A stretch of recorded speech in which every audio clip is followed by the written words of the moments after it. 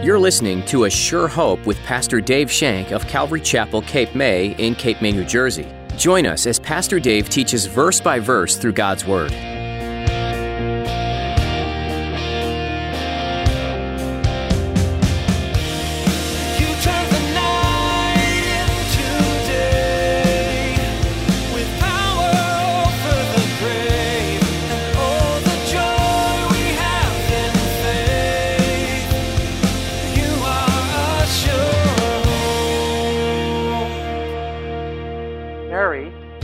Pouring out the spikenard on Jesus. And remember, she said, don't give anything that doesn't cost you anything. And we use this very verse to support what Mary did.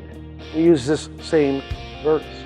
He didn't look for the cheap way to please God. He wasn't going to take a gift and use that gift to please God. He was going to give God His best. Going to give God His best. Many of us can ashamedly admit to giving God our leftovers, rather than gifts of sacrifice and complete selflessness. We would think that a God who gave us everything would deserve more. In today's message, Pastor Dave reflects on the hearts of those in the Bible who refuse to offer gifts that cost them nothing. Now, here's Pastor Dave in the book of 2 Samuel chapter 24, as he continues his message, What a Mighty God We Serve. You are sure. People are no longer relying on God. They're no longer relying on the Holy Spirit, but they're relying on all these sort of things and all these stuff. Come, let us entertain you. Blue smoke, mirrors. Calm down, Mark.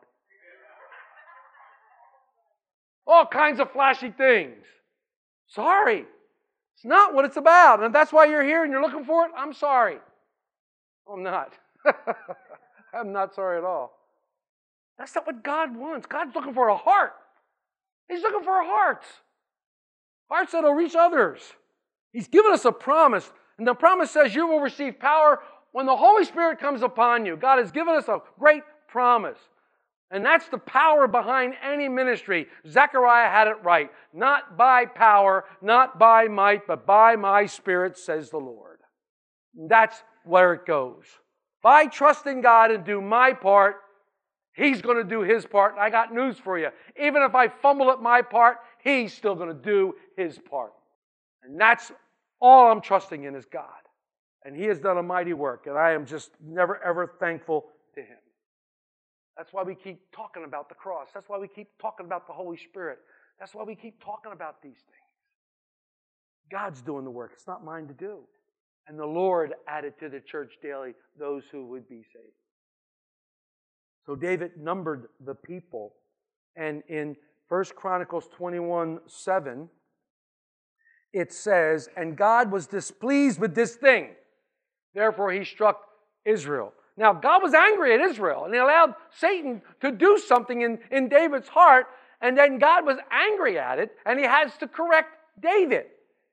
This is puzzlement to me, guys. I'm a little confused here, but God's in control, and the thing that David did displeased God. He didn't do it the right way. And if you look at verse 10, back in Samuel 24, look what happens. Now, verse 10. After David heard the words that was spoken to him by Joab, listen to what it says. And David's heart condemned him after he had numbered the people. So David said to the Lord, I have sinned greatly in what I have done. But now I pray, O Lord, take away the iniquity of your servant, for I have done foolishly. Realizing his own sin, realizing his foolish pride, David now confesses to the Lord. And you know what? I love this about David. I love this about David because as soon as David realizes his sin, what does he do? Confesses to the Lord. There's an example here, folks. There's an example here. If you confess your sin, He is faithful and just to forgive your sins and cleanse you from all unrighteousness. And we confess our sins to Him. It's interesting here that the Hebrew word used for condemn is nakah. It's a very severe word. It means attacked or assaulted. It conveys the idea of being wounded or crippled. In other words, deep inside David's inner man, he was wounded. He was crippled by what he had done. Bless you. And this is what sin should do us. When we realize our sin, we too should be crippled.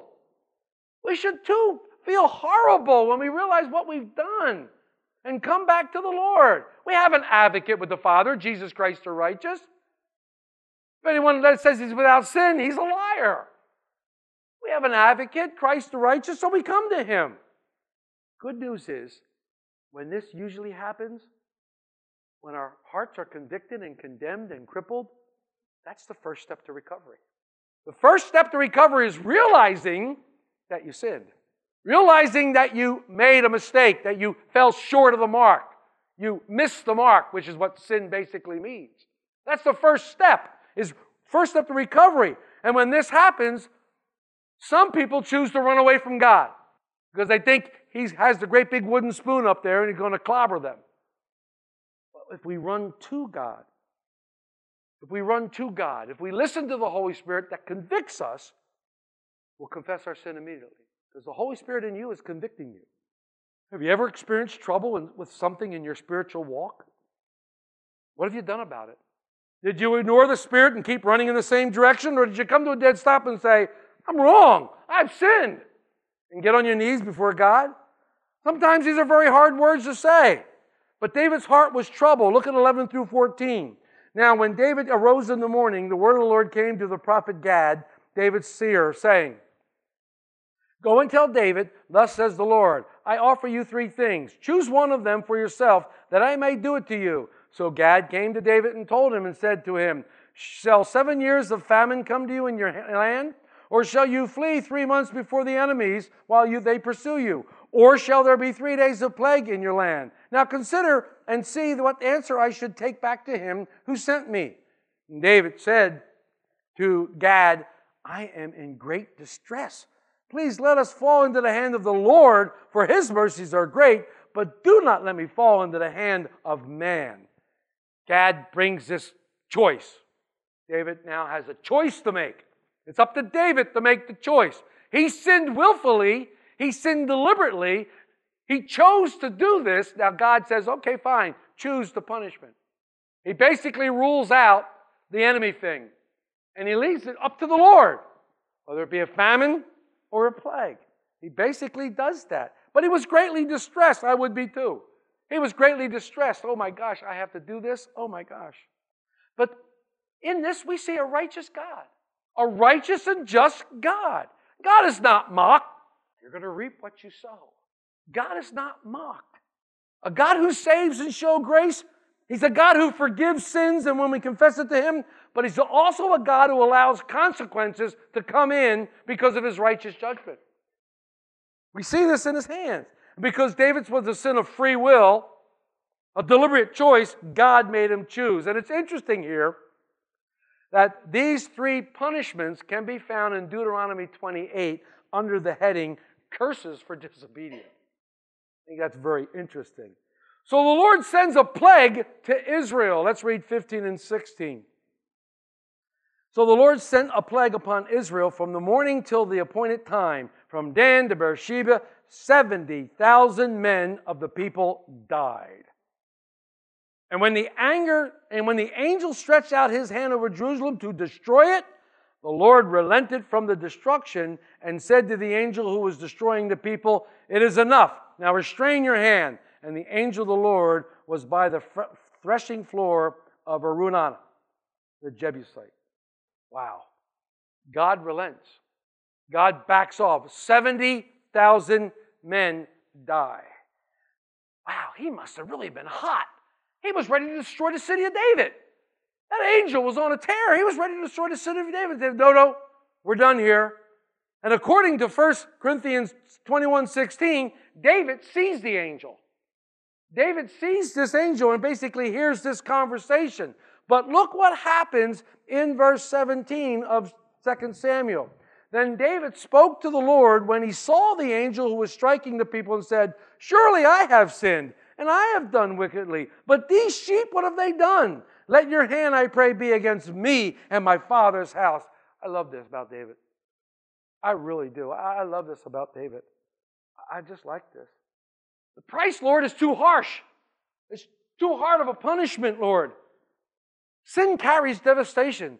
Sin carries destruction. Sin carries horror, and it will break a person. And David is broken when he sees how horrible the results are, the consequences of his sin. He said, I've sinned. Take me out.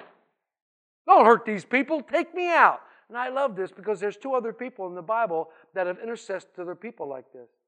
Remember when God was mad at the Israelites and Moses stepped in and said, blot my name out of the book of life? How about the Apostle Paul in chapter 9 of the book of Romans? When Apostle Paul, talking about his people, the Jews, says these words, would that I would be accursed for my countrymen to come to know the Lord. Yeah, wow, that's right. They were willing to give up their salvation. They were willing to give up their standing for others. For others. Wow. That's incredible.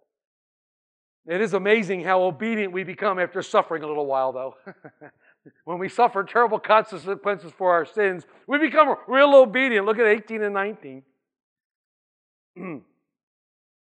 And Gad came to David, said to him, go up and erect an altar to the Lord on the threshing floor of Araunah, the Jebusite.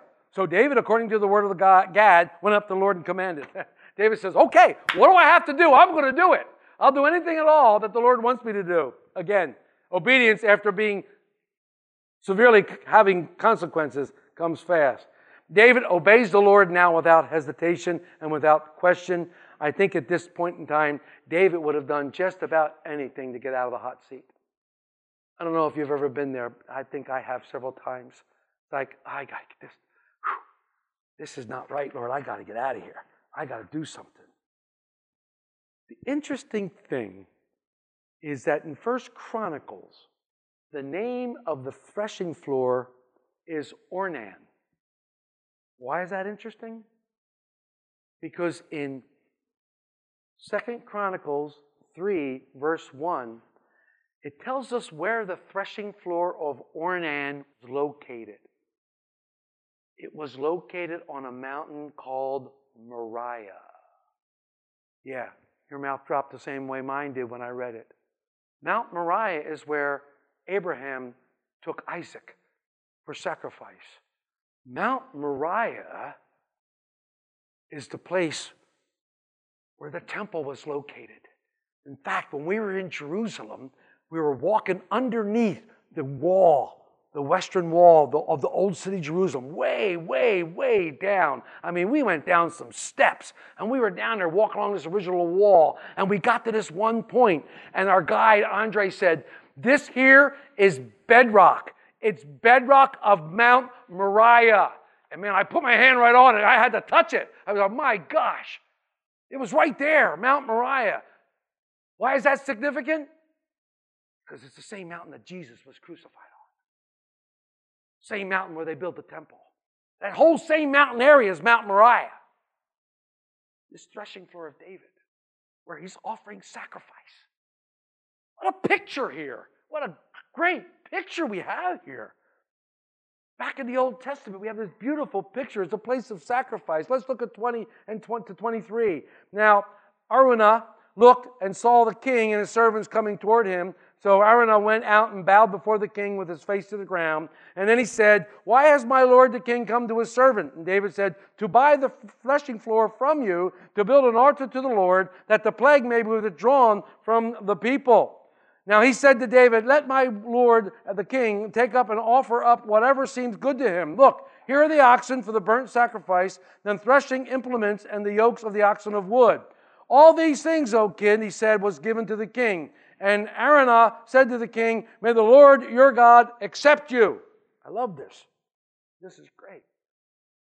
This is really cool. Threshing floor. Threshing floor is used to sift wheat. You have the chaff and you have the wheat. And the threshing floor is where they're separated. Chaff always represents sin. Chaff always represents sin, which even makes the fact that they're on the threshing floor located at Mount Moriah even more powerful. Take away the sin, the wheat, and the chaff, separate it. The good wheat and the sinful. Take away. On Mount Moriah, Jesus took away the sin of the world. He took away the chaff. And then I want to give David this threshing floor. A threshing floor, like I said, is a place where wheat and chaff are separated. David wanted to transform the place where the chaff was separated, and he wanted to make it a place of sacrifice, a place of worship. And it would remain a place of sacrifice and worship because the land David purchased became the site of something great. What was it?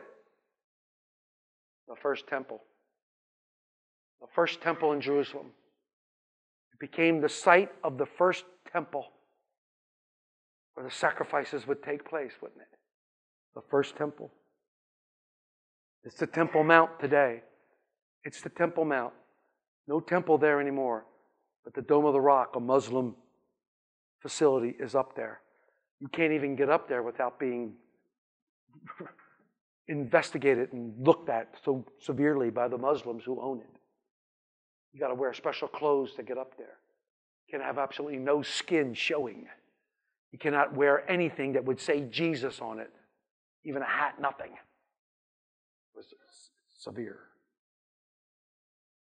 But it's also the place where once again a temple will be constructed. A temple will be constructed there. It'll be the third temple that's constructed there. It'll be the one that's constructed when the Antichrist makes a pact between Jerusalem and the Muslims that allows them to build a temple. And it'll be that temple that's going to be placed right there in the exact same place. The exact same place. Look at verse 24. Then the king said to Araunah, "No, I will surely buy it from you for a price, for will I offer burnt offerings to the Lord my God, which cost me nothing?"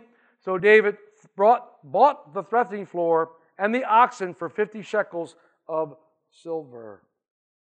What David said should strike a chord or a bell in your heads. It really should. Because on Sunday, we studied Mary pouring out the spikenard on Jesus. And remember, she said, don't give anything that doesn't cost you anything. And we use this very verse to support what Mary did. We use this same verse. He didn't look for the cheap way to please God. He wasn't going to take a gift and use that gift to please God. He was going to give God His best. Going to give God His best. Remember the story of the farmer with the 2 cows? The farmer had 2 cows. He told the wife, I'm going to give one of those cows to the Lord. I'm going to give one of those cows to the Lord. Well, as he was nurturing 2 of the cows, one of the little cows got sick and died. He came into the house, and the wife was in there, and he was all downtrodden and downhearted. And she says, "What's wrong?" And he said, "The Lord's cow died."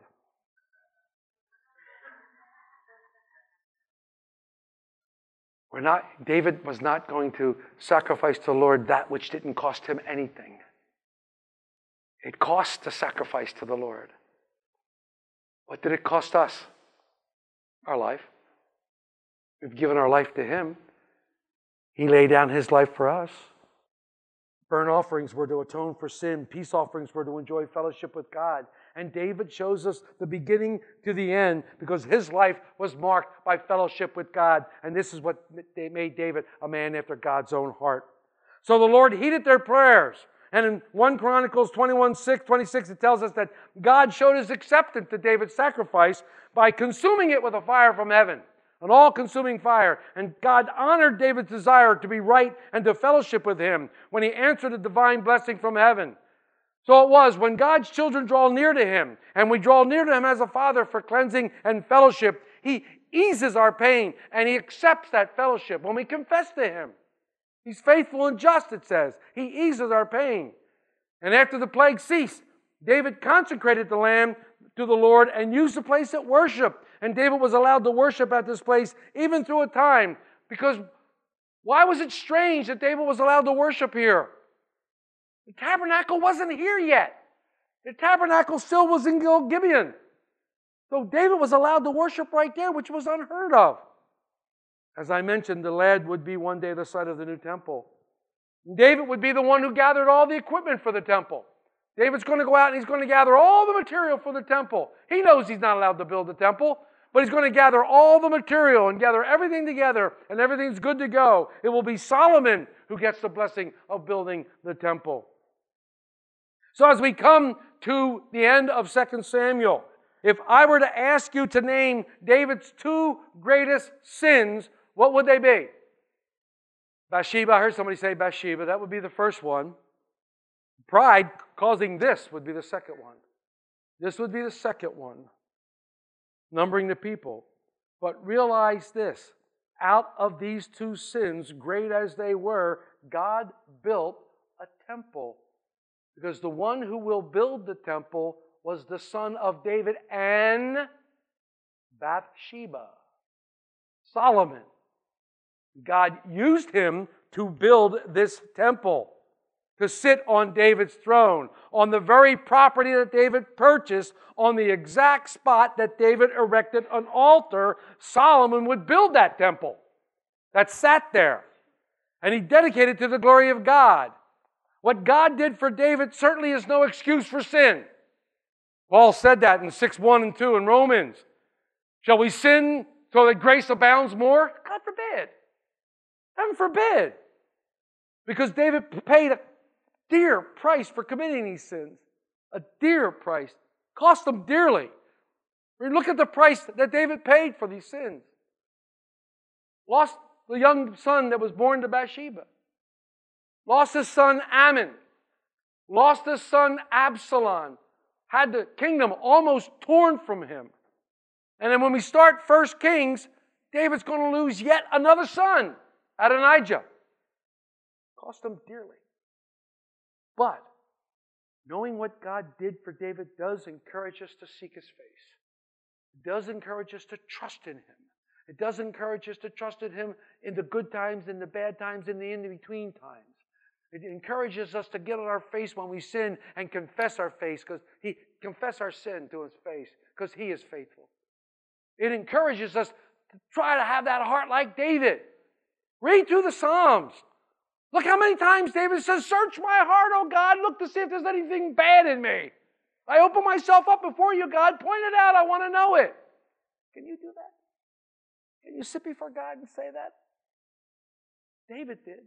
You want to be a person after God's own heart, a man after God's own heart, a woman after God's own heart? Seek the Lord with all your heart. Even in the hard times, seek the Lord with all your heart, even when you make mistakes. Seek the Lord with all your heart continually. Always, constantly. That's what made David a man after his own heart. David always wanted to fellowship with God. His passion always was towards God. Even though he fell many times. He trusted in God's amazing grace. Where sin abounds, grace abounds all the more. Our God is a most merciful God. What a mighty God we serve. Amen. You are a sure hope. We'd love to keep studying the Word of God with you, but that's all we have time for today on A Sure Hope. We'd like to invite you to learn more about this program by visiting our website, ASureHopeRadio.com. There, you'll find our archive of previous messages from Pastor Dave Shank available to listen to, download, or even share with your friends and family, all free of charge. You can explore more of this series in 2 Samuel or jump to another book of the Bible. Each one gives unique insight into God's plan for you and this world you live in. You can also subscribe to our podcast on iTunes. In this busy world, setting time aside to study the Bible in depth is difficult. So we'd like to make that just a bit easier. By subscribing to our podcast, you'll have sound biblical teachings sent right to your smartphone or computer. What a great way to infuse your day with God's Word. If you're looking for a church family and happen to be in the Cape May area, we'd love to have you join us for a time of worship and Bible study right here at Calvary Chapel, Cape May. We meet weekly on Sunday at 10 a.m., and you can find all the information you need by visiting ASureHopeRadio.com. We're gathering in person, but we understand if you're not comfortable with that yet. You can join us for church online through Facebook Live. Just follow the link at ASureHopeRadio.com. We look forward to worshiping with you, either in person or virtually this weekend. That's all we have time for today. Tune in next time to continue this study in the book of 2 Samuel, right here on A Sure Hope.